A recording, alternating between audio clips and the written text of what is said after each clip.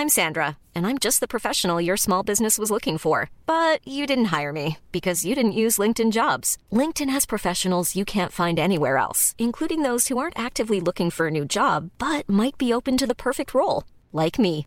In a given month, over 70% of LinkedIn users don't visit other leading job sites. So if you're not looking on LinkedIn, you'll miss out on great candidates like Sandra. Start hiring professionals like a professional. Post your free job on linkedin.com/people today. There's never been a faster or easier way to start your weight loss journey than with PlushCare. PlushCare accepts most insurance plans and gives you online access to board-certified physicians who can prescribe FDA-approved weight loss medications like Wegovy and Zepbound for those who qualify. Take charge of your health and speak with a board-certified physician about a weight loss plan that's right for you. Get started today at plushcare.com/weight loss. That's plushcare.com/weight loss. plushcare.com/weight loss. Everyone knows therapy is great for solving problems, but getting therapy has its own problems too, like finding the right therapist, fitting into their schedule, and of course, the cost.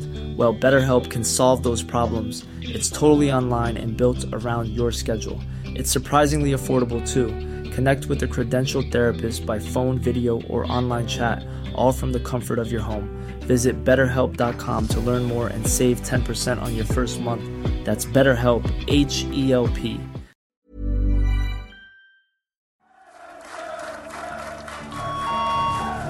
Stand by for Operation Woodson exercise.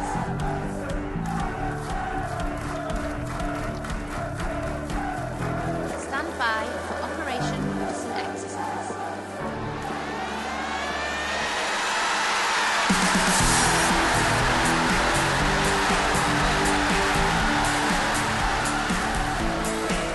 This is the Toffee Web Podcast.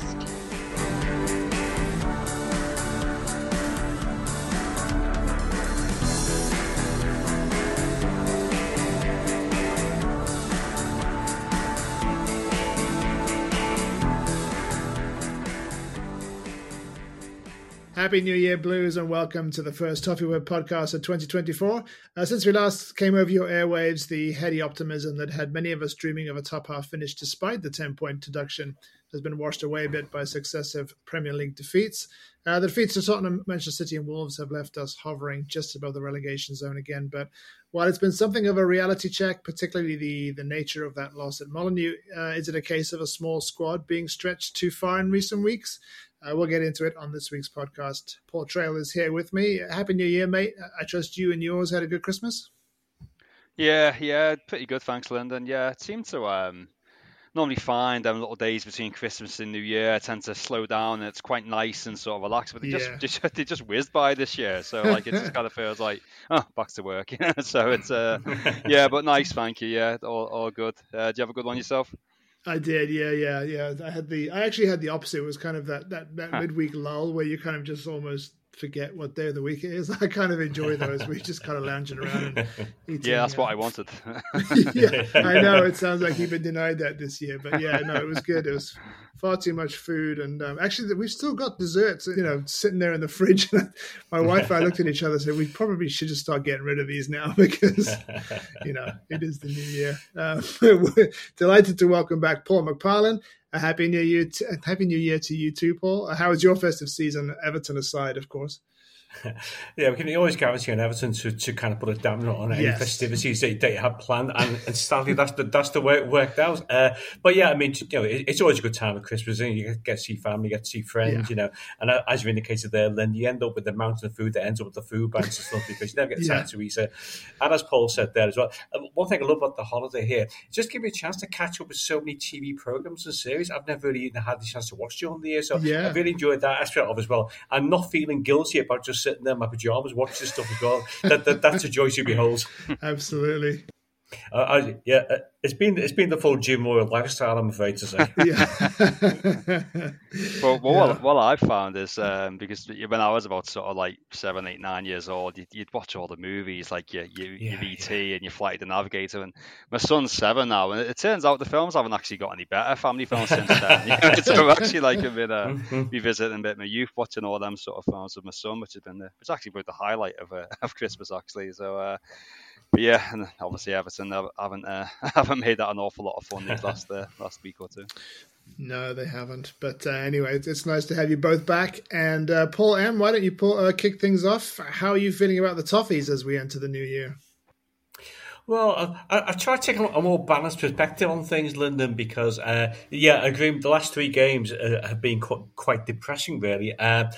I think if you take a view of the last 7 games, it maybe gives you a bit of a more balanced picture because you've actually taken 12 points from what was a really difficult run of fixtures. So I think if we'd had this podcast before this run of 7 games, I'd have been quite happy with double figures in terms of points that we've taken. So 12 points to 7 games it's quite a reasonable return in the circumstances. I think what's led to feelings of frustration is the fact that we did so well in the first 4 games of that sequence that it really did raise expectations. And I don't know what you two think, but I always feel that sometimes the destiny of a season hangs on one moment.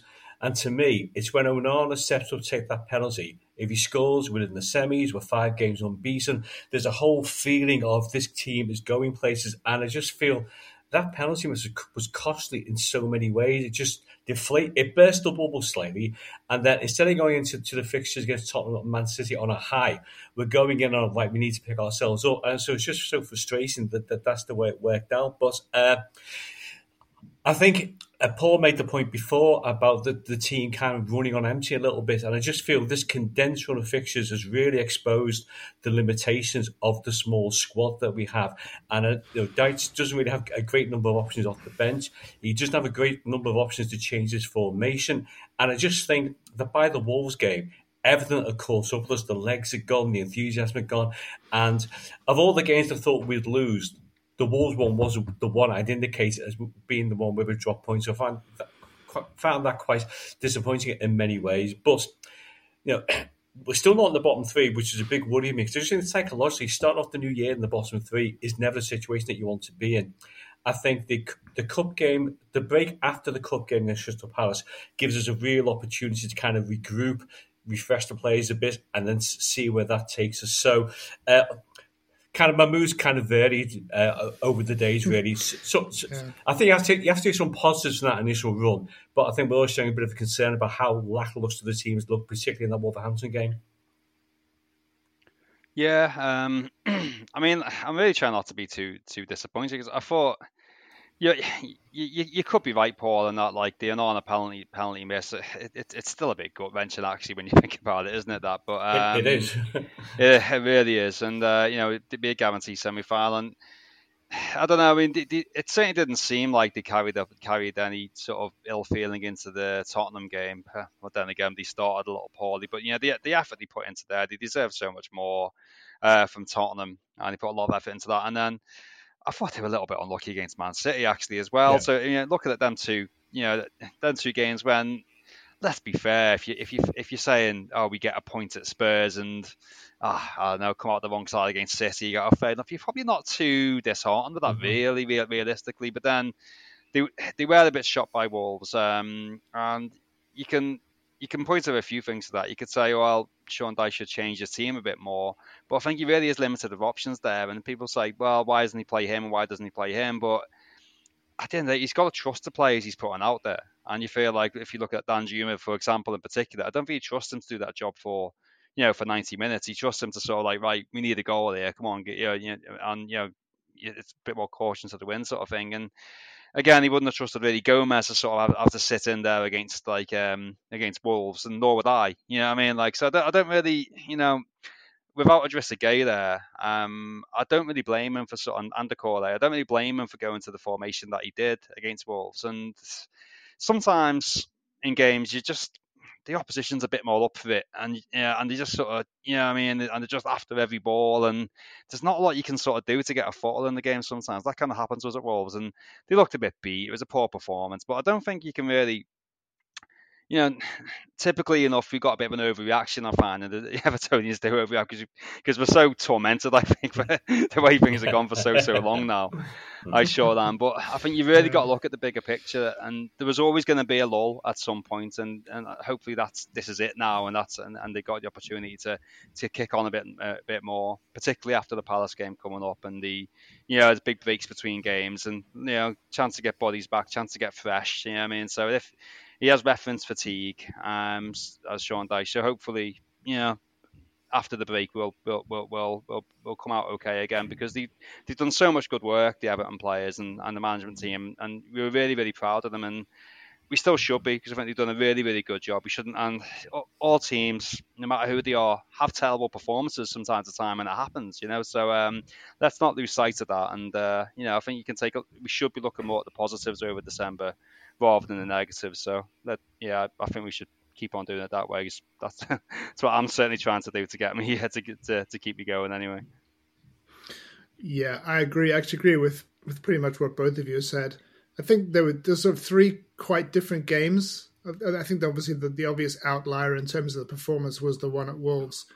We were really unlucky not to come away with anything from Tottenham. I was looking at the stats for that game. We outshot Spurs and we had more shots on target than they did, despite making that fairly poor start. And I think that game was one of the clearest markers that we've had that highlights the progress we've made under Dyche, in contrast with Frank Lampard's tenure, particularly around, just that mentality and sort of not lying down and sort of accepting our fate kind of thing. I mean, obviously, because we got mullered there in March 2022 and didn't manage a shot on target there last season, I don't think, when we lost 2-0, even though we had a couple of very good chances. So, I mean, yeah, unfortunately, that the Wolves display for me was more reminiscent of some of the worst games from the last 2-3 seasons. But I do think that if you look at particularly the Spurs and the City games, we had to work so hard in those matches. And it really is the same, more or less the same core group of players putting in all that work. And I just think, and Dyche acknowledged it afterwards, he said that I think you're seeing fatigue, showing there. And, to a degree that's understandable. Obviously, there's things like that come out afterwards. Obviously, Dwight McNeil's got his own personal things going on. So maybe there's something, and so I just think there's lots of factors that all came to a head. End of the year, difficult sort of festive season. But I think that as you said, Paul, this gap that we've got now till particularly between the Palace Cup game and then Villa at home, that's a nice stretch where you can get some rehabilitation in. Hopefully Doucouré's back by then. Obviously Seamus has made his return, and so I think hopefully by that point the core first 11 that Dyche likes to use will be back and sort of raring to go. If we can get a good result against Villa, then all of a sudden the tails are up again, and that's what we can accomplish over the rest of the season becomes a bit clearer. But it was a tough watch, the Wolves game. It really was, because it just almost from the first kick you could just sense that we just weren't on it, and Wolves very much were. And sometimes you can just get a sense from the early stages that this isn't going to be our day. And I had that feeling from the beginning, so I really wasn't surprised to see it go the way it did. Yeah, I think it's funny how there's certain teams suddenly start becoming your bogey team unexpectedly. I mean, Fulham out of the blue become a team we can't beat. Yeah. Wolverhampton Wanderers have become another team we can't beat all of a sudden. So there's these certain teams who you'd expect us to get results against have suddenly become really difficult opponents for us to face as well. I think also, you mentioned there, Lyndon and Paul referred to it as well, about Dyche likes to field a settled side. And when he has that, his starting 11, his preferred starting 11, it has worked exceptionally well. But where we are a side that can't deal with the loss of key players, the loss of Doucouré last season when he was suspended for 3 games after the Harry Kane acting class, really made the difference to our season. Yeah. That we kind of struggled for momentum after that. And once again, this season, him being absent for these last few games have also been linked to us not winning these games as well, because it's what he brings to the team in terms of he's an outlet, he's got pace, he can hit the opposition, and he can score as well. And you really do miss that. Combine that with Idrissa Gana Gueye being injured for certain games as well, and the fact that he's going to be absent in for the Africa Cup of Nations, you can just see that once the regular starting 11 has gaps in it, that it really is difficult for Sean Dyche to find natural replacements to fulfil those roles. I understood what he's trying to do at Wolves. The back five kind of tactically must have made sense to him, but we just got absolutely outrun in terms of pace and on the wings, and we just, it could have been a far heavier defeat than 3-0, couldn't it? I think Wolves had 2 goals disallowed as well. And you refer to the stats of the Tottenham game, which are very encouraging. The stats of the Wolves game are really quite depressing. No shots on target during the whole 90 minutes. And in terms of players running on empty, Calvert-Lewin, I'd almost, if you could just afford to send them away to Barbados or something for 2 weeks, go and kick a ball on the beach, go and relax, switch off, come back fully recharged to face the rest of the season. I think that would work out fair because he looks absolutely shot at the moment, and that's, if he's not scoring goals, if Doucouré is not totally fit, then you wonder where do our goals come from. Yeah, Leon Osman alluded to it in the commentary actually watching that game, and he said his confidence just isn't there, Dominic. There's a few, there's one which he was flagged offside, and he cut a shot but tried to take it around the keeper. When when he's on it, he just bangs that in, doesn't he? And another one which was quite a tight angle but pull it wide. There was a few opportunities there, and offside or not, when you think get it in. It's a shame that goal that Spurs got disallowed from early, because that was a really good finish, and that might have just set it off again. Feels like his confidence is a bit drained, and that happens when you don't score goals for quite a long period of time. But yeah, you're probably right, Paul, and that is it's a lot to do with fatigue, and as we know, we've got to be careful with Dominic. So I think looking ahead, you probably certainly rest them against Crystal Palace, as much as you don't want to sort of throw in the towel with the cups. I think we've got to be pragmatic this time around, really. I'm sure we'll come to that a bit later on. And Beto needs games as well, doesn't he? So it seems like a particular game coming up, a real opportunity to give him a game. But yeah, certainly the start of the season we made when we weren't winning any games and weren't scoring enough goals and missing opportunities. As soon as Dominic came in, scoring goals, and since then we've been pretty good. Now we've still been good when he hasn't been scoring because Doucouré and others have been chipping in. But you're right, it just takes a few, 1 or 2 players to be off form, 1 or 2 players to be missing, and a lot disappears from this squad. You know what I mean? And again, I always seem to reference on Neighbours of these sort of things just because it's the most clear and obvious example for me. Just watching a bit of their game last night, and Núñez, who's just in a bit of poor run of form, very, very poor run of form, really, for quite an expensive player, missing chance, they can just swap him out for Gakpo, just like that. And we haven't, and just as an example, and other teams have that, but and we just haven't got anything like them options, So it's the squad size is a real issue, and it's you're talking about a pool really of about maybe 13 players, probably, including the goalkeeper, who have to play all the time. So it's not surprising that, given so many games in December, and why is this? Why it feels like there's even more than usual to me this way. That's because we had Fulham in the cup as well. I don't know. It just felt like it was completely relentless this December, and there's no games in January, so I don't quite know why that's the case. But is it to do with the winter break, Paul? Is it so the teams have a week off in January? That's kind of been the thinking, hasn't it, this season, that each team has a break of about 2 weeks from league fixtures in January, which is why I think they'll condense into December. So you play more, cram them in December so that you can have a break. Yeah, it seems completely counterproductive to me. Yeah. I know. Well, we never can trust the Premier League to make a correct decision, can we, guys? No. So there we go. But I mean, you've seen the impact that we've suddenly December comes in, all these matches start, and then the injuries start, occurring. So yeah, I'm not exactly sure what the winter break is supposed to. Maybe it's an opportunity to then get those injured players back fit, but it just seems a bit arse backwards to me. But this reaction after the Wolves things, obviously some individual names have sort of come into force criticism, and you've mentioned Calvert-Lewin there, Paul. And I think Calvert-Lewin's interesting because his, as you pointed out, when he wasn't there at the beginning of the season, we really, really struggled, and when he came back in, even if he wasn't the one scoring the goals, he was a really, really important presence. And the more I think about it, it seems to me that the presence of Doucouré in that context is the key element, because otherwise he's so isolated. I mean, even with whether it's Harrison or Garner playing behind him, it just doesn't seem to have the same support as when Doucouré's there. And so obviously getting Doucouré back, I think, is going to help Calvert-Lewin. I think this break is going to help Calvert-Lewin.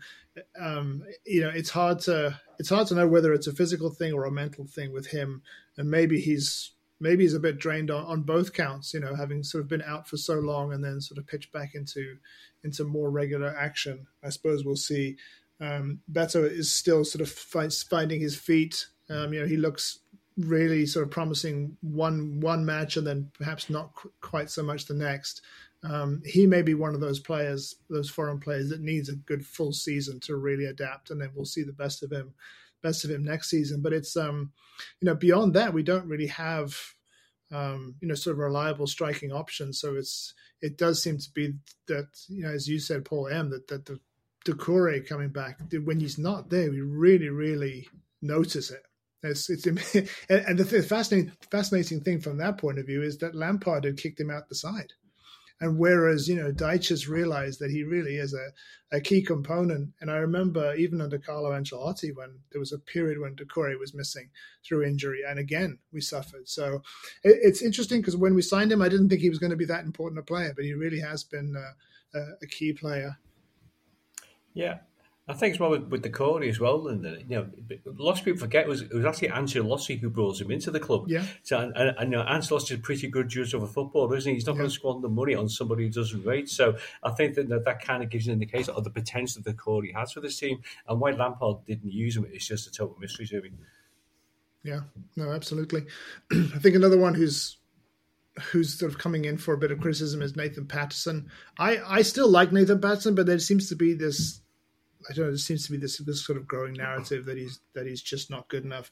I think having Seamus coming back in is going to help, at least from the team on a psychological standpoint. And maybe Nathan's just one of these players who maybe a bit like Beto, but in a different way, just needs more time to sort of really, because he's still young. So is Anand. We got a couple of sort of younger players who are still, finding their feet in the team. And, they may just need some more time. But I think against Wolves, I don't think the formation helped anyone, really. I think it was strange to have sort of Michael Keane as the anchor at the centre when James Tarkowski struggled on the right-hand side of it. I think having gone with that formation, it was fine. But my beef with Dyche in that match, and it's kind of been a criticism of him across the board, really, isn't it? That when things aren't working, he's very slow to change it. Whether it would have made a difference at Wolves, I'm not sure, but that's one part of Dyche that I would like to see an improvement, is that if a bit more game management, if you can see that things aren't working, don't be afraid to change it. Yeah, he's not one to change, as no. Obviously I hate using the term stuck in his ways, but he certainly is, and I'm not really criticising that too much because it's his way, and he trusts players to sort of to stick at it. Maybe he's looking to get players in there. Again, he's got to trust the players that he's putting on as well, and that seems a massive thing for Sean Dyche. Just on Patterson, it occurred to me then, as you were saying, Coleman's, he's probably likely to get games now. It's a bit better if Coleman's there, but I guess he's got to look at Seamus Coleman as a great example of what can be achieved, because Coleman only cost 60 grand, not what was Patterson, 18 million quid or something very, very different, obviously, but. Remember Seamus when he first came through? He looked a great, exciting play, but was making mistakes, plenty of them, defensively, and good on Moyes, who sort of kept on playing. And protection with Phil Neville and Tony Hibbert. So good solid players who could come in instead as well.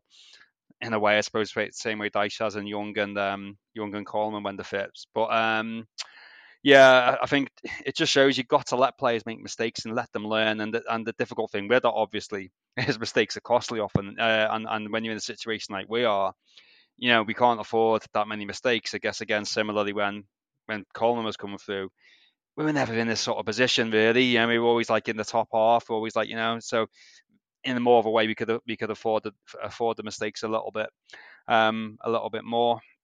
Dyson changing that. I mean, I thought at half time with the team an opportunity, thinking, well, we're only one down and this isn't working. So let's go to what we know a bit better and go 4-4, 4-4-1-1, find a solution with that and go with that.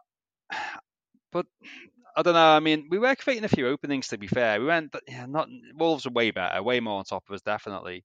Just as one of them, it was a bit of a scramble, which, the Dawson block up with his head on the floor, and, little things go in. The goals, you can see, they were very, very scrappy, but.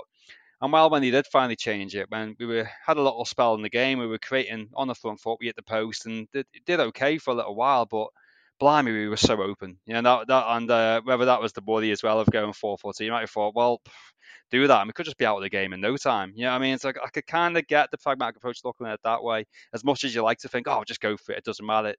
It kind of does. You don't want to get disgraced. So I kind of got it, and it just comes down to options or lack of. There can't be many other teams in the league who have such minimal squad options as we have. Luton may say they have, Burnley, I don't know, Sheffield probably, but their teams who are below us. Anyone ahead of us must have so many more options than we have. I know Brentford are going for a bit of an injury crisis, but other than maybe them, I don't think there's really anybody who is as limited as we are in terms of what we can change it with, and that's what we're always going to be up against. And it doesn't look like it's we're in a situation to go and spend money, is it? Does it? And no. Anything like that. So it's hard to rectify. So he's really got to work with what he's got as best as he can. Difficulty is the players who are being marginalised. We saw what happened to a much larger extent with Frank Lampard when he marginalised so many of them, then stuck them all in at once away at Bournemouth, and they were like, it was like a FU sort of performance, wasn't it? But, I don't think the lads that we got in the squad are like that. I think that I think they're all committed to it, but obviously it's natural to be frustrated when you think, well, we're losing a few games. Like Ben Godfrey might think, for example, am I going to get an opportunity? Dan Hume, am I getting an opportunity? You know what I mean? So it might be a frustration. So you imagine a few of them will get a good opportunity on Thursday, I would have thought. And I think he needs to do that now. Certainly give some players a bit more game time. And he might just feel that's the only time he could really do it, because he just feels the league is too important and he can't throw players in which he can't trust. And I think that's what it kind of comes down to. Paul, just going back to the point you made about Patterson before, do you think the part of the thing for Patterson is he gets exposed because Harrison doesn't quite offer the level of cover that McNeil sometimes offers in front of Miko Lincoln? I just feel sometimes Harrison's got no pace whatsoever, and I just feel sometimes Patterson ends up in 2-against-1 situations that he isn't experienced, and I think that's why he gets singled out for criticism, because it looks like he's the one to blame. Well, actually, it's not him. The move started further back, and maybe Harrison could have been a bit more defensively aware to give a bit more support. Yeah, it's a good point. I mean, I don't know if you can. He certainly plays better in the 4-4-2. Patterson, I think he's much more used to that. He's obviously the most athletic sort of fullback we got. But I don't know. For me, it struck me when he plays in the 5, he's not so sure when to go and when to sit back, and it just becomes a little bit muddled. And so often he's too far forward and we get caught out, and then he hasn't got the cover, or vice versa. I mean, so I don't know. He's not. It's probably because he's never really played it much, I imagine. I don't think Rangers have ever really played that sort of system, So he's young and he's got to learn, and that's the way. In an ideal world, we get him out on loan for a season probably, but we're not. We're not in that, are we? So I don't know. I haven't really noticed enough of lack of protection from Harrison. I mean, Harrison works very, very hard, but is more of his work is endeavour further up the pitch. And I don't know. And again, when you got someone like Idrissa Gueye in there, you'll cover them little holes. You know what I mean? You'll get into them little positions and and stuff out a bit of danger. And he's probably bigger miss than people care to recognise. I think Idrissa Gueye. He's done come on a lot. I think probably silenced a few critics, to be fair. And I think certainly when he's not there. And again, we'll probably come to a bit later on. And as he's not going to be there for a little while, I think that might be a challenge for us. But I don't know. Let's see on Patterson, but certainly not the biggest. I mean, was there a big culprit really on Saturday? I don't think there was. It was just collectively terrible, wasn't it? I don't think anybody was really.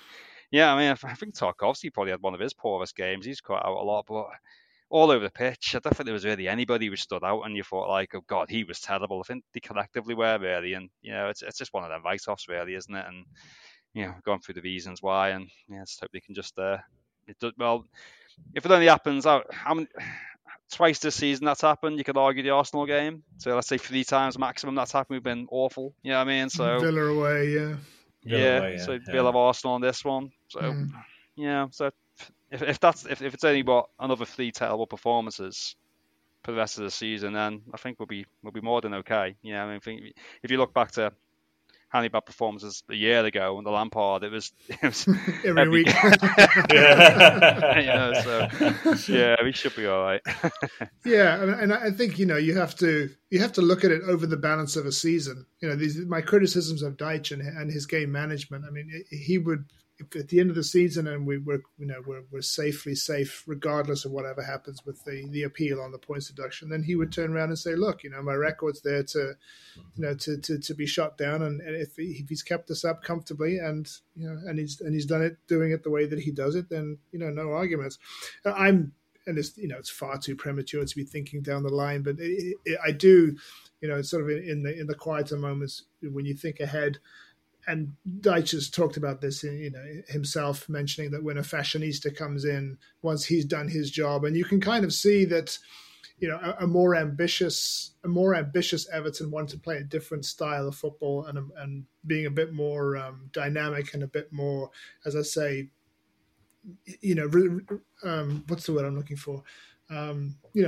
Reactive in the better ways in terms of game management. But I think at the moment, we are going to have every now and then performances like this, and as I said, I think it was primarily down to fatigue, and as you said, Paul T, there wasn't really a standout bad performance. They were all bad. I sort of gave up doing the marking players' performances on some of my match reports, but I've considered bringing it back recently, and I was thinking, okay, there was a 3 and a 4 and a 4 and a 3. It was just a collective bad day at the office.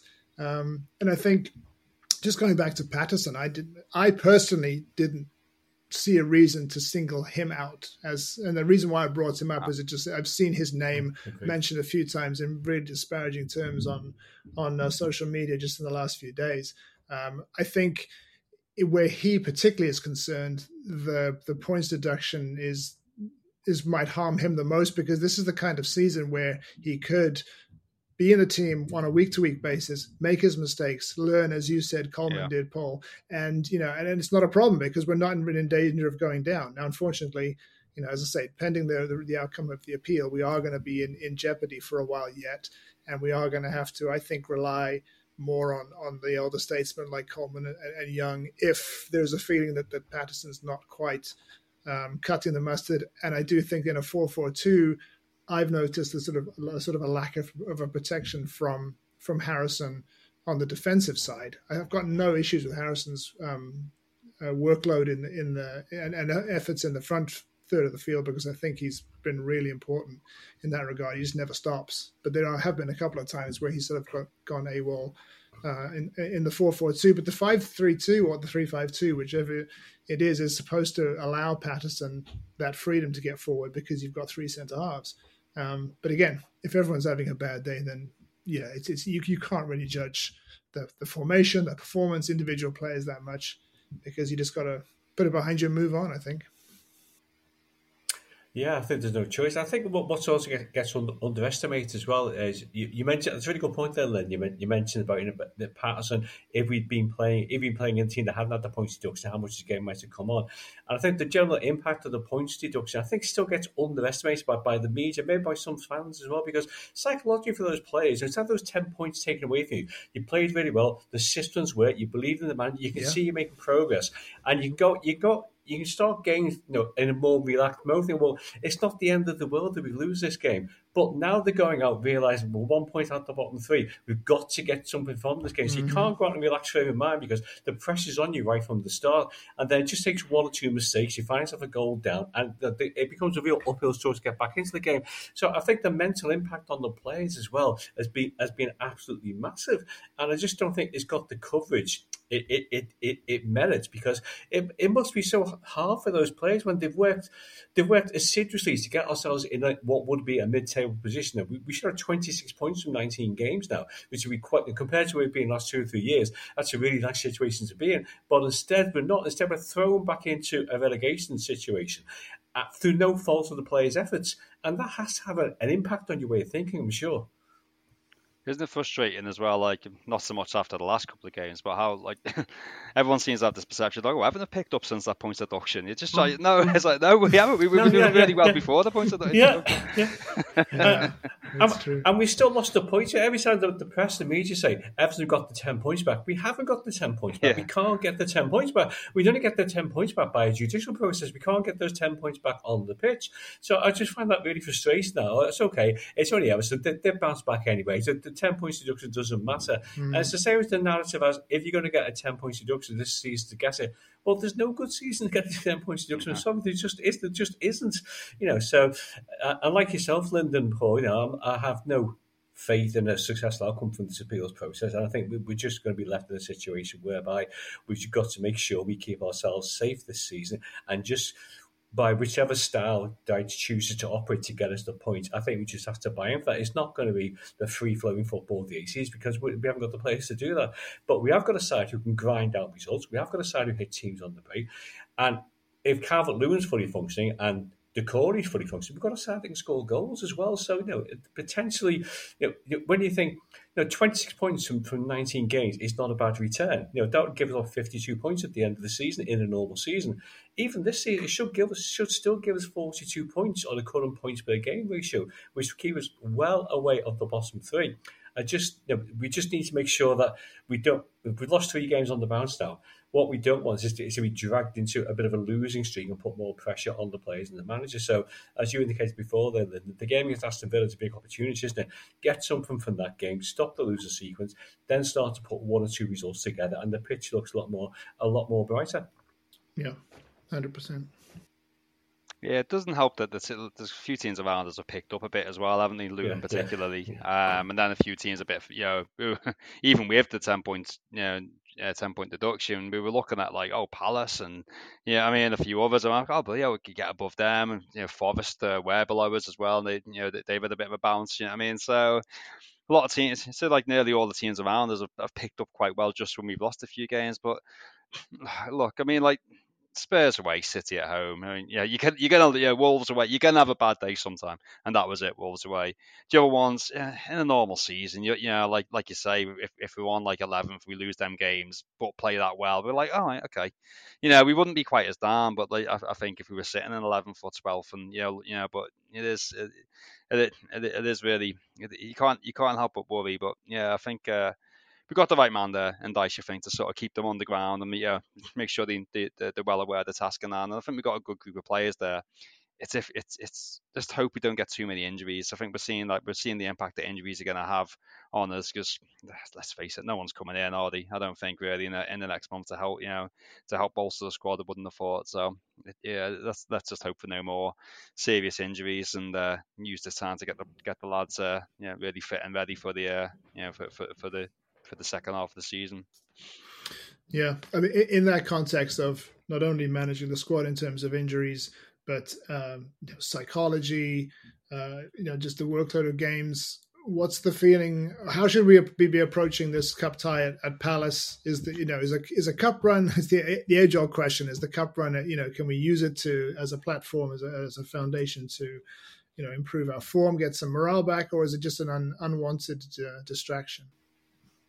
Well, I thought the League Cup really added something to the team this season. It really lifted fans. It gave the whole club and the supporters a massive boost. Yeah. And it kind of worked in tandem with the league form. So I think for the first half of the season, those two worked well together. I think it's a different scenario with the FA Cup, London. I don't think we've got any chance of winning the FA Cup, whereas I thought we had an outside chance of winning the League Cup. I don't see the same boost open to us in the FA Cup this season. So the priority has to be Premier League survival. So much as I'm a romantic about the Cups and much as I don't like the way teams feel weakened teams in the FA Cup, I think as an Everton fan, I think we have to be pragmatic. So Paul indicated before about, is this an opportunity to give some of the fringe players a run out? I'm thinking, Chimisi, we pay 13 million for him. It might be nice to see him on the pitch occasionally. Lewis Dobbin, when he came off the bench and sub against Chelsea, he scored a goal. So there's possibilities there that we can look at. And Dyche doesn't get many opportunities to experiment with different players and different systems. This is a really good opportunity to do so. And though it would be quite, frustrating to lose an FA Cup tie so early on. I think, given the tiredness of the players, I think the last thing we want is I think the worst outcome on Thursday will be a drawn game against Crystal Palace, because I just don't think we need that extra fixture. So I would use it as an opportunity to rotate, to try something different, and the priority has to be the Premier League. And if it, as you've indicated, Lyndon and Paul, it looks highly unlikely we're going to be able to add to the squad in January, then we just cannot afford any of our key players to get injured. I mean, can you imagine a scenario where Jordan Pickford gets injured in the cup tie against Crystal Palace? I think you have to prepare for these situations. So he's somebody else I'd give a break to for this game. Give Virginia a go and see how that works out. And I think it's an opportunity to give some of the fringe players a chance to prove themselves. I take Paul's point from before about Bournemouth last season, season before last under Lampard, but I think Dyche doesn't have that type of player in the squad now. I think the whole club is really united at the moment, so I think there's no question there. But when people are given the opportunities like Ben Godfrey, that they'll come in and do their best. But although it hurts to say so, I just think we have to use the Palace game as an opportunity to rotate. If you get something from the game, great. But sadly, the FA Cup is just not my priority this season. No, that's 100%. Well, 99% agree. My only caveat being, I think if a draw wouldn't be too bad, and that it doesn't mean you can't rotate again at home. You can still do that. But other than that, blemish there. Yeah, I agree with you 100% there, Paul. Yeah, I was having a little bit of a think about this in terms of the team, and I agree. You got to put. Yeah, it's not just about sort of giving players a rest who need a rest, who nursing injuries and knocks or whatever. It's about protecting players from injury or from any from any sort of injury. I'd agree. I'd rest Pickford. I don't like this. I'd much rather be in a position where, well, if we were 11th, I'd be like, let's give this a crack. Why not? You know what I mean? But where we are right now, I mean, and Sean Dyche alluded to it, to be fair, in his interview after the match. He said, look, we've proven that we do take the cup seriously, and it is important. So we've got to be realistic with what we got here. And Mykolenko, do you give that young Hunt, seems to have been on the bench for quite a lot. You obviously sees some sort of ability of him to perhaps be playing the first team in some capacity. Maybe he gets a game, or do you stick Godfrey at left back, or do you swap out the two centre backs? Certainly Coleman, I think, is probably the one you'd want to give some minutes to. I think it's a kind of the other way around for him. I think give him some game time, but what we do in sort of midfield is the biggest way. Onana looks, I think, we got to be very careful with Onana, because with Idrissa Gueye not going to be available for most of January, if not all of it, and a bit of February, then we haven't really got any sort of tacklers in there other than Onana. So if Onana was to get injured, then we're really, really light in defensive mid. Would Garner have to sort of step back a little bit? But then you don't want to risk Garner, because he's very, very important. So, you know what I mean? So this shows how stretched we are. So rest what you can, but you really sort of, maybe Harrison plays but like Dobbin gets a game, and you really sort of, and that shows the limitation of the squad we got. We're really scratching around for, okay, who can come in here and who can play in this position. There doesn't seem like an awful lot we could call upon from the youth, from the under 23s who would be able to come in and realistically do a job. So it's, you're just gonna have to really swap out what you can, and maybe some of the players which are maybe less risk. It doesn't matter quite as much if we lose them. Play them, if you know what I mean. I don't want to sort of tar anyone with that brush, but it's I don't like to say it, but I really got to just change the team as much, protect who we need to, and still hope that we win. Still go for it. Obviously, don't write it off, but let's be realistic in terms of how important it'll be this season. It's going to be very tough to win that FA Cup, so it's all about being in the league and the position that we're in. Yeah, I agree. I hate, it pains me to think of sort of sacking off the FA Cup, because the romanticism around the FA Cup, I still have it. I think I always will. It's sad to see the way that it's sort of been diminished in importance. But I'm with you, Paul. We make a few changes and try and hope to win, try and win. But Palace may make their own changes. We don't know, so we have no idea what sort of team they'll put out. But I think it's a sort of game where you could Beto probably starts. Danjuma, maybe he gets one more crack. It's going to be interesting to see what happens with him, because there's kind of some noise about maybe his loan spell being terminated early and he goes somewhere else. So I don't know. Maybe Thursday is his his last hurrah. I don't know. We'll see. Because I mean, he's clearly got ability. He's really unlucky against Tottenham. I mean, a few decisions that I was tearing what little hair I have left out at him, for not passing in that game. But I mean, he almost brings home a point from that match. But and as you said, Paul T, sorry, there's scope to bring the players like Dobbin in, and it's really that central midfield area that's the concern, because there really isn't anyone who's coming up from the youth ranks to kind of plug that hole. I mean, Tyler Onyango, there was some buzz around him when he was younger, but he doesn't seem to have sort of been trusted to step into that role just yet. Andre Gomez has been Andre Gomez since he came back. He's magnificent against Tottenham, and then against City he was unfortunately a little bit back to his previous ways, where I'm just saying, Andre, stay away from our penalty area, please, because he's such a liability there. But we're going to need him to rely on him, particularly if Idrissa Gueye is out and if he travels. And I mean, Senegal usually do well. So as you said, Paul T, he could be gone until early February. But well, that's actually one. I think he sort of mentioned, Sean, I think, unless I'm dreaming it, that he was recovering quite well. He could be in with a shout. So actually, that's one play we could kind of go, well, if you're going to be away for a month, you can play at Palace before. Exactly. Yeah. So I think that might be one might be helpful to have him there, because I think if we can't play Onana, I think we really need to protect Onana, because he's always rolling around, isn't he? But he looked frustrated as well with a lot of the others around him, I think, at some points on Saturday. But got a bit of a full-on figure at times, and I think we can't risk not having him available, like him or not. We can't risk not having him available, because he's the only sort of player who can sort of put a tackle in, really. I mean, go on a kind of bit, but if we're looking for someone to sort of sit in a bit more in any games, we'll need an Arnhem 100% coming into Villa, Brighton games coming up. So. I wouldn't have him anywhere near the squad on Thursday. Yeah, I'd agree. Yeah, I'd agree absolutely, Paul. And it does kind of beg the question, doesn't it? How do we fill that gap in the midfield? Because it's glaringly obvious that that's going to be a weakness, particularly with Idrissa Gueye being absent for the African Cup of Nations. But I was racking my brains about this. You two might be able to help me. But remember last season we recalled Ellis Sims from loan, and he had a bit of an impact towards the end of the season for us.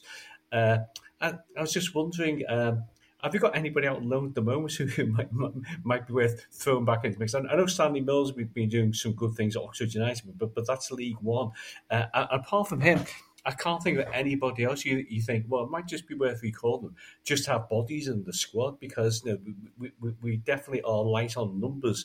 And if you get one or two injuries, I'd just be a bit more reassured that we had somebody there, rather than putting 3 sub-goalies on the bench towards the end of the season, just as an alternative option. I think, I suppose, and the other one I can think of was Lewis Warrington, and he's unfortunately come back from Plymouth because of an injury. So he's, and he may need surgery. So it's, maybe this discussion sort of answers this week's question, which is, the transfer window is open, but with us having to borrow money from 7-7 Partners just to keep the stadium project on track, I mean, there's not going to be any money to spend on permanent signings unless we sell someone, and no one really wants to even contemplate that. But there's always the loan market. So, I mean, regardless of finance and all the rest of it, the question for this week is the same as it always is this time of year. If Everton could only sign one player this month, which position needs the most urgent attention, and is that central midfield? I think it is somehow, Lyndon. Yeah. Yeah. And as both of you and Paul have indicated, it's not just someone to fit in the centre midfield, someone to fit in the centre midfield who can tackle and win the ball and keep us engaged by winning possession back. And there's not too many of those floating around. But I think that, one would assume that Kevin Thelwell has been doing some background checks on players here to see, is there anybody who might be available who can come in and do a job for us for 6 months or so. it's always a risk at this time of season, isn't it, bringing somebody in? Look at Donny van der Beek when he came in, to great fanfare, played about 2 games and wasn't seen again until the end of the season. So it's a difficult time to bring somebody in, but I think we have to take a gamble on somebody this time of year, because I just don't see what our alternatives are. And the big worry for me is, you mentioned before, Paul, about the team losing Sheffield United, Burnley. If they've got the finances to bring players in January, which they might well have, then that has an impact on us, doesn't it? If they're strengthening in key areas and so kind of go into 2024, 2020 with renewed vigour and optimism, that impacts on us. So I think regardless of the finance, I think we have to find a way of bringing somebody in. I agree we can't afford to buy anybody, but there surely must be players from around there on the loan mark who we could bring in and do a job for us. Must be somebody there, because it's always players out of favour. Old adage being that they're out of favour for the reason, but there's other teams with bloated squads who don't need players, and it could work. One that's been linked is that Josh Brownhill at Burnley. I just did a quick check. He's out of contract in the summer, so I suppose he could be available at a pretty low fee, which might be able to just scramble together perhaps. And obviously Sean Dyche knows him well, so that wouldn't shock you if that happened. But yeah, the obvious answer we've banged on about all podcasts really is if we're looking at what position do we need to strengthen, it's clearly defensive mid or midfielder who can tackle, as Paul said. One option, it won't be popular, but is Mason Holgate seems to be out of favour at Southampton. Now, I'm not saying for a second, he's our answer, he's the one who's going to play every game in there in midfield, but just a warm pulse who can actually play in to some capacity in midfield, and who can tackle, who can you wouldn't want to bank on him playing a number of games in there, but in the absence of even like a Tom Davis anymore, someone like that who can just come in and slot a position, fill a hole, while just to affect maybe something at times, might be an option. Not an option everyone would like, not an option I'd even be particularly comfortable with, but someone who's done that sort of position before, at least to at least gives us all, I suppose. So that might be, because he's out of favour at Southampton, I understand. So that might be something, but I don't even think that would happen. Sean Dyche, he doesn't seem a big believer in playing players out of position at all. Really, he likes Harrison as a bit of a utility player, doesn't he? But and Young, I suppose. But and Garner, they seem few and far between. So I just couldn't even see that happening anyway. But that might be a slim solution of sorts. Yeah, I floated. Sorry, go on, Paul. Yeah, just breathe. And the two midfielders who kind of come back into the think at the moment, you got Gomez, who can't tackle at all, can he? No. And if Dele Alli is ever to make a reappearance in Everton, he's another player who can't tackle. So there's options waiting to come back and reinforce that area. Sorry, Linda, you're saying? No, I was just going to say that I've advocated for Mason Holgate to play that defensive midfield role, and the very next time he did it, it was awful. So I don't even think that's a possibility. Yeah, I think the Brownhill one is an interesting one. He's a tidy player, and as you say, Dyche knows him, and he's out of contract, so that's an option. The other ones, as you say, the teams with the bloated squads who could afford to offload players, they're the ones that they just have sky-high wages. So we would be heavily relying on, say, like a Calvin Phillips. Yeah, he's the kind of player that City would have to take up a significant proportion of his wages, because, as the headlines today are, telling us that we're still not out of the woods in terms of the profitability and sustainability rules. Although if they were to punish us twice for the same, because they would be punishing us twice for 2 seasons ago, essentially, if we're still over the limit. So that would just be madness. But I wouldn't put anything past the Premier League. So we'll wait 2 weeks and find out. Yeah, one thing with that as well, with I don't know, say Calvin Phillips, just an example. Just an example. Is you're getting into murky waters, then potentially, you're like, we'll loan you him, but we want first dibs on Vanthwaite or something like that. You know what I mean? And that's where these big clubs kind of like circle like sharks around us, don't we? With situations like that, and we're just that's kind of makes a mockery of the whole thing, doesn't it? When it comes to profit and sustainability and that sort of stuff. So.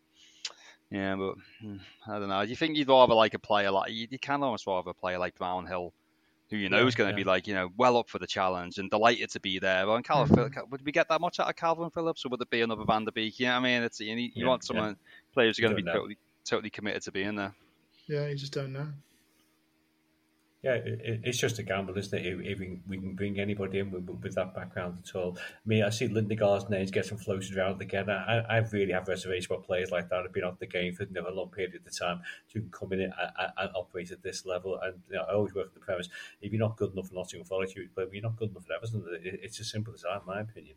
Sounds like agent talk. I think he's just being shopped around. I mean, give me someone like Josh Brown, is going to have the right attitude and the right profile. So, okay, well, we'll wrap things up there for the first pod of the new year. Once again, a very happy New Year, Blues, and the very best wishes for 2024.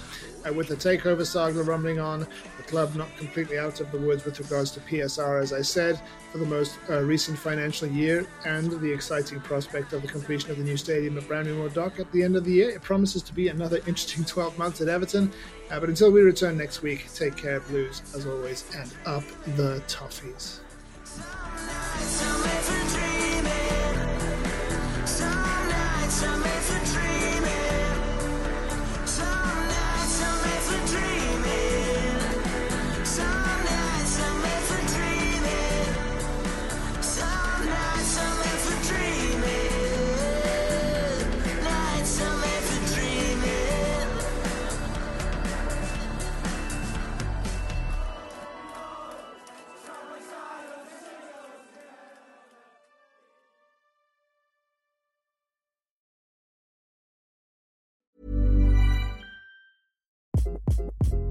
Hi, this is Craig Robinson from Ways to Win, and support for this podcast comes from Invesco QQQ, the official ETF of the NCAA. The future isn't scary. Not realizing its potential, however, could be.